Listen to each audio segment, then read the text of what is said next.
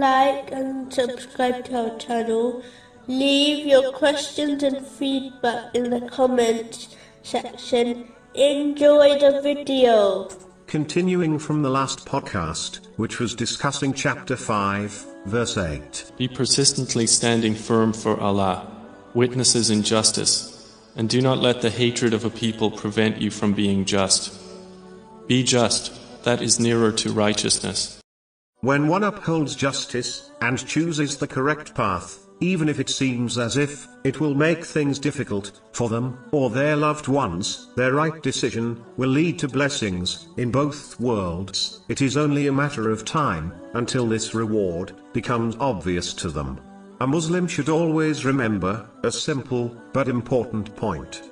Pleasing themselves or people in the disobedience of Allah, the Exalted, will always lead to trouble, and no one will be able to protect them from Allah, the Exalted.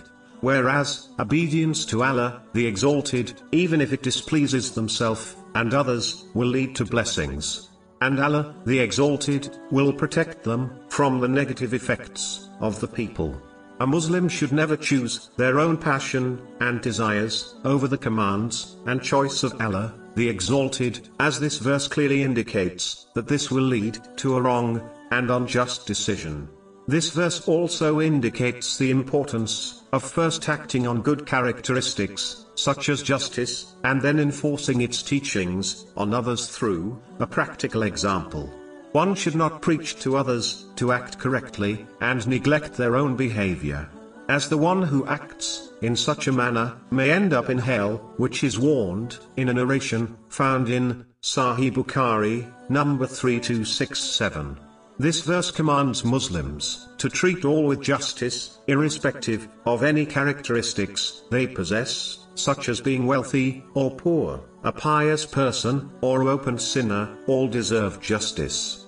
The duty of a Muslim is to obey Allah, the Exalted, by fulfilling His commands, refraining from His prohibitions, and being patient with destiny, according to the traditions of the Holy Prophet Muhammad, peace and blessings be upon him, in all cases, and never be influenced by any internal feeling or outward thing, such as love or hate for someone.